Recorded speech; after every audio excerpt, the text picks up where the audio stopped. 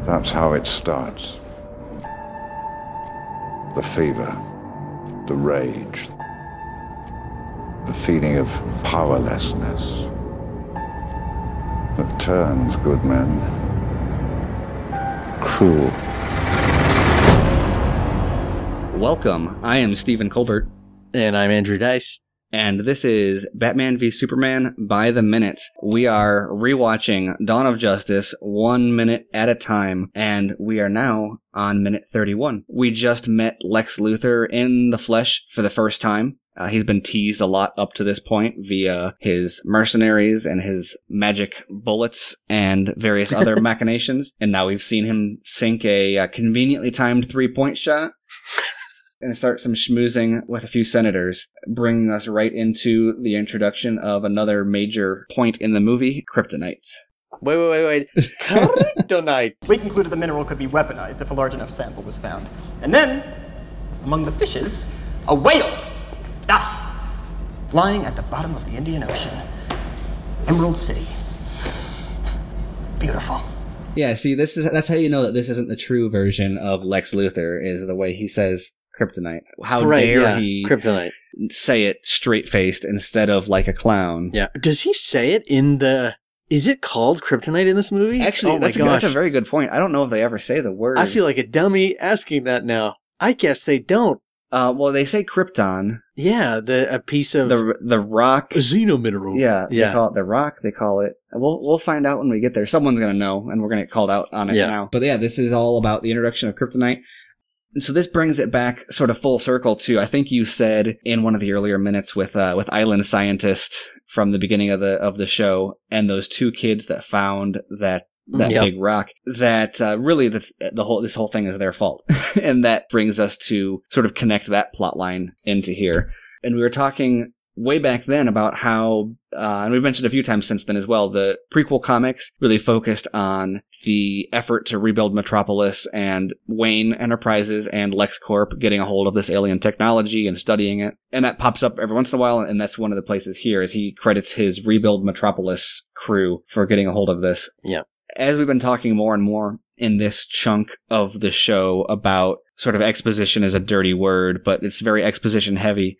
But I like Chris Terrio's exposition here, because a line like that tells us, okay, well, this is Kryptonite, this is where he got it, but there's also that kind of implied backstory of, okay, so Lex is leading up a Rebuild Metropolis initiative, so we know that he is like a philanthropist, we know that he's kind of a big name in the city, and he's not just this kind of scheming dude, he's actually got a big sort of public face. And that's sort of where he found the Kryptonite. So he said it's a souvenir from his Rebuild Metropolis crew. Yeah, that, and like half attempts to conceal the fact that this is kind of why he was doing it. Mm-hmm. Oh no, I just happened to find this and we were totally prepared for it. Yeah. We took it to... Well, I love how he's like, we found a rock and we tried to cut the alien with it. Like, yeah. You want to maybe connect, give me B in there. You went from A to C, right? Like, how many things did you try to cut with it before you tried to cut the alien with it?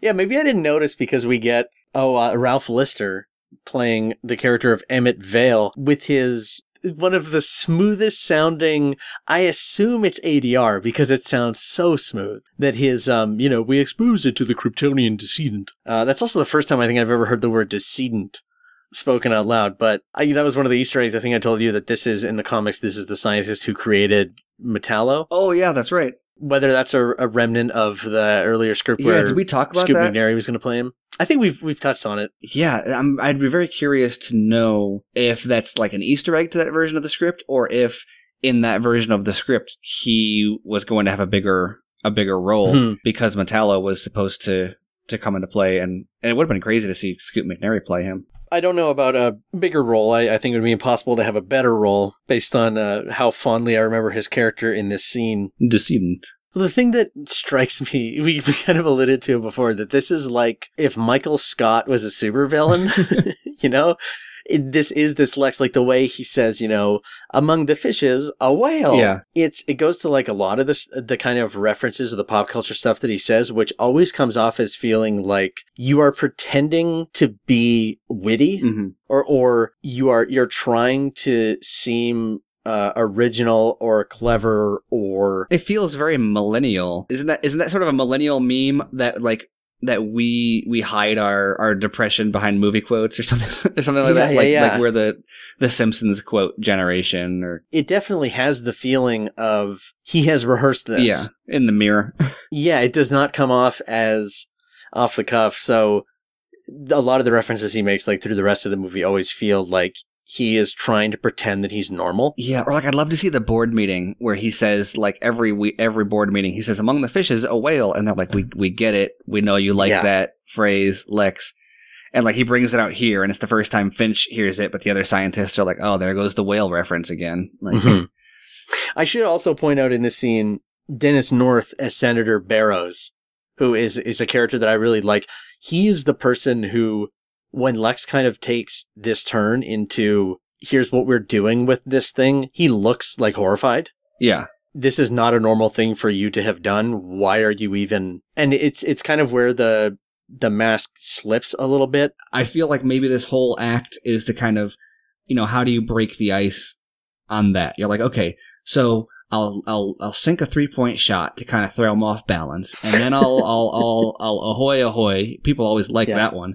Yep. And I'll charm him up, and then I'll bring him into this fancy lab, and I'll have this, my chief scientist use the word decedent to, cover up the fact that we were testing this on a corpse.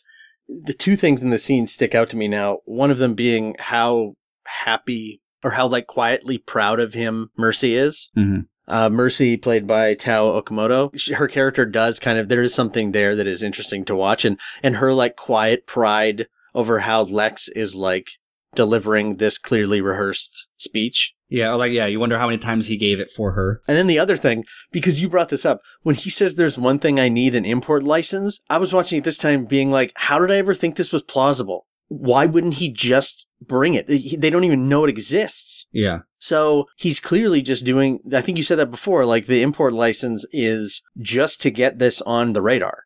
Yeah, like, obviously he's done all this stuff under the radar in the first place. Completely. So the entire purpose of this, well, and possibly the reason he targeted, what's his name, that senator? Oh, Barrows. Barrows. And I feel like the reason that he approached him, well, maybe he's on the committee, but I also get the sense of like, oh, he'll let it slip. Mm-hmm. Like Finch will do her job, but if he finds out, probably Batman will find out. This guy's into some shady dealings and probably being watched, or he's bugged, or whatever. I don't know.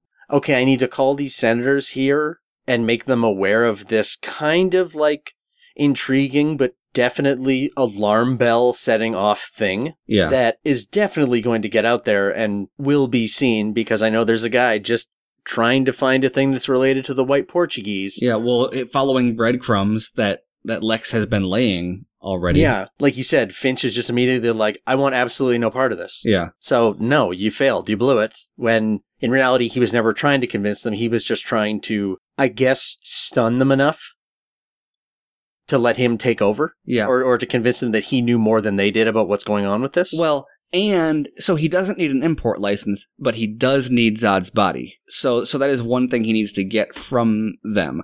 But he needs Zod's body for a different reason than he needs the import license. And I don't know if he knows already about Doomsday, but I feel like the whole purpose of this was he made the big ask because he knew he was going to get denied, so that he could make not that Zod's body isn't a big ask, but I feel like that was his true intent, and he led with a false, a bluff on what he was looking for, so that he could be like, okay, well, I guess that's off the table, but maybe we can work out something else. It's interesting how Zod is not a character really in this movie, but his plot is from the first movie is so clearly continued here. Oh, totally, yeah. Where there's almost a handshake, very conveniently, of Lex shouldering the continuation of Zod's themes, right? About the superior genes and more kind of fascist stuff. Very much lines up with what Lex is talking about. And it's interesting that he needs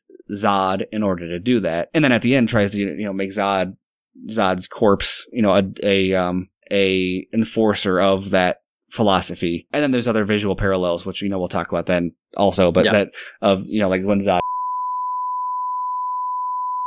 Well, spoilers. You can't spoil that now. Oh no, for the people that are watching it a minute at a time and have never seen it. No way. Now they know.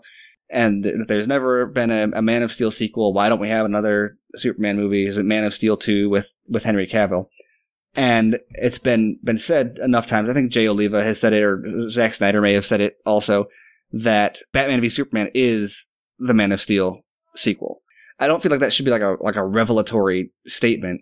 And when people say Man of Steel 2, they're not necessarily meaning like a sequel to Man of Steel. They're just saying another solo Superman movie. But I do feel like that aspect gets lost a lot. Whereas like this is viewed as a crossover, or it's viewed as a setup for Justice League, or like a spin-off. When what Zack Snyder was doing, he had a 5-part series planned, and it was Man of Steel, Batman v Superman, Justice League 1, 2, and 3.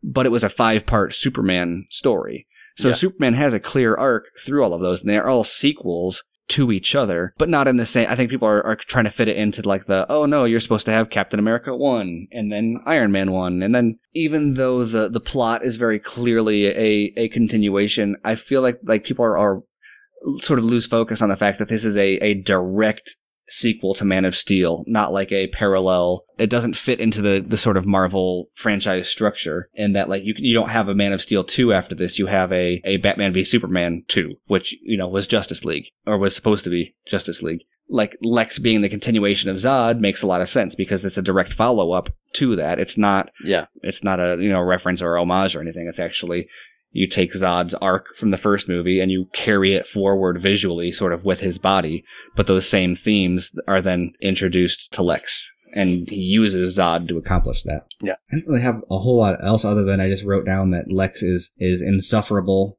sort of by design. Like, I would not enjoy hanging out with him. I would not pick a fight with this person. No? Yeah. And I just love the silver bullet line, I think is towards the end there.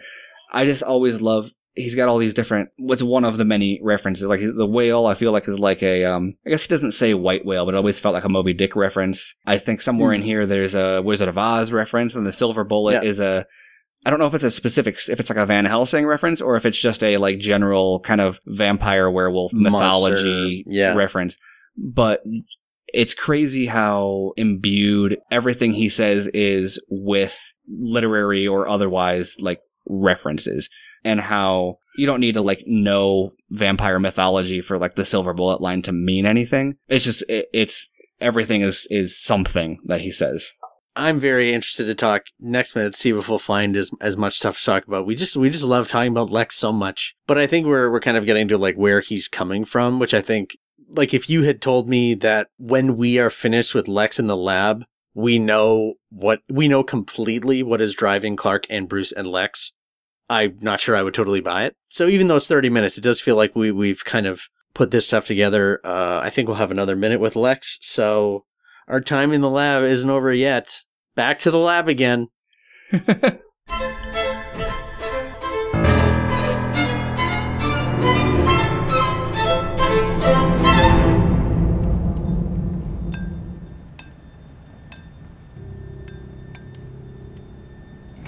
The red capes are coming. The red capes are coming.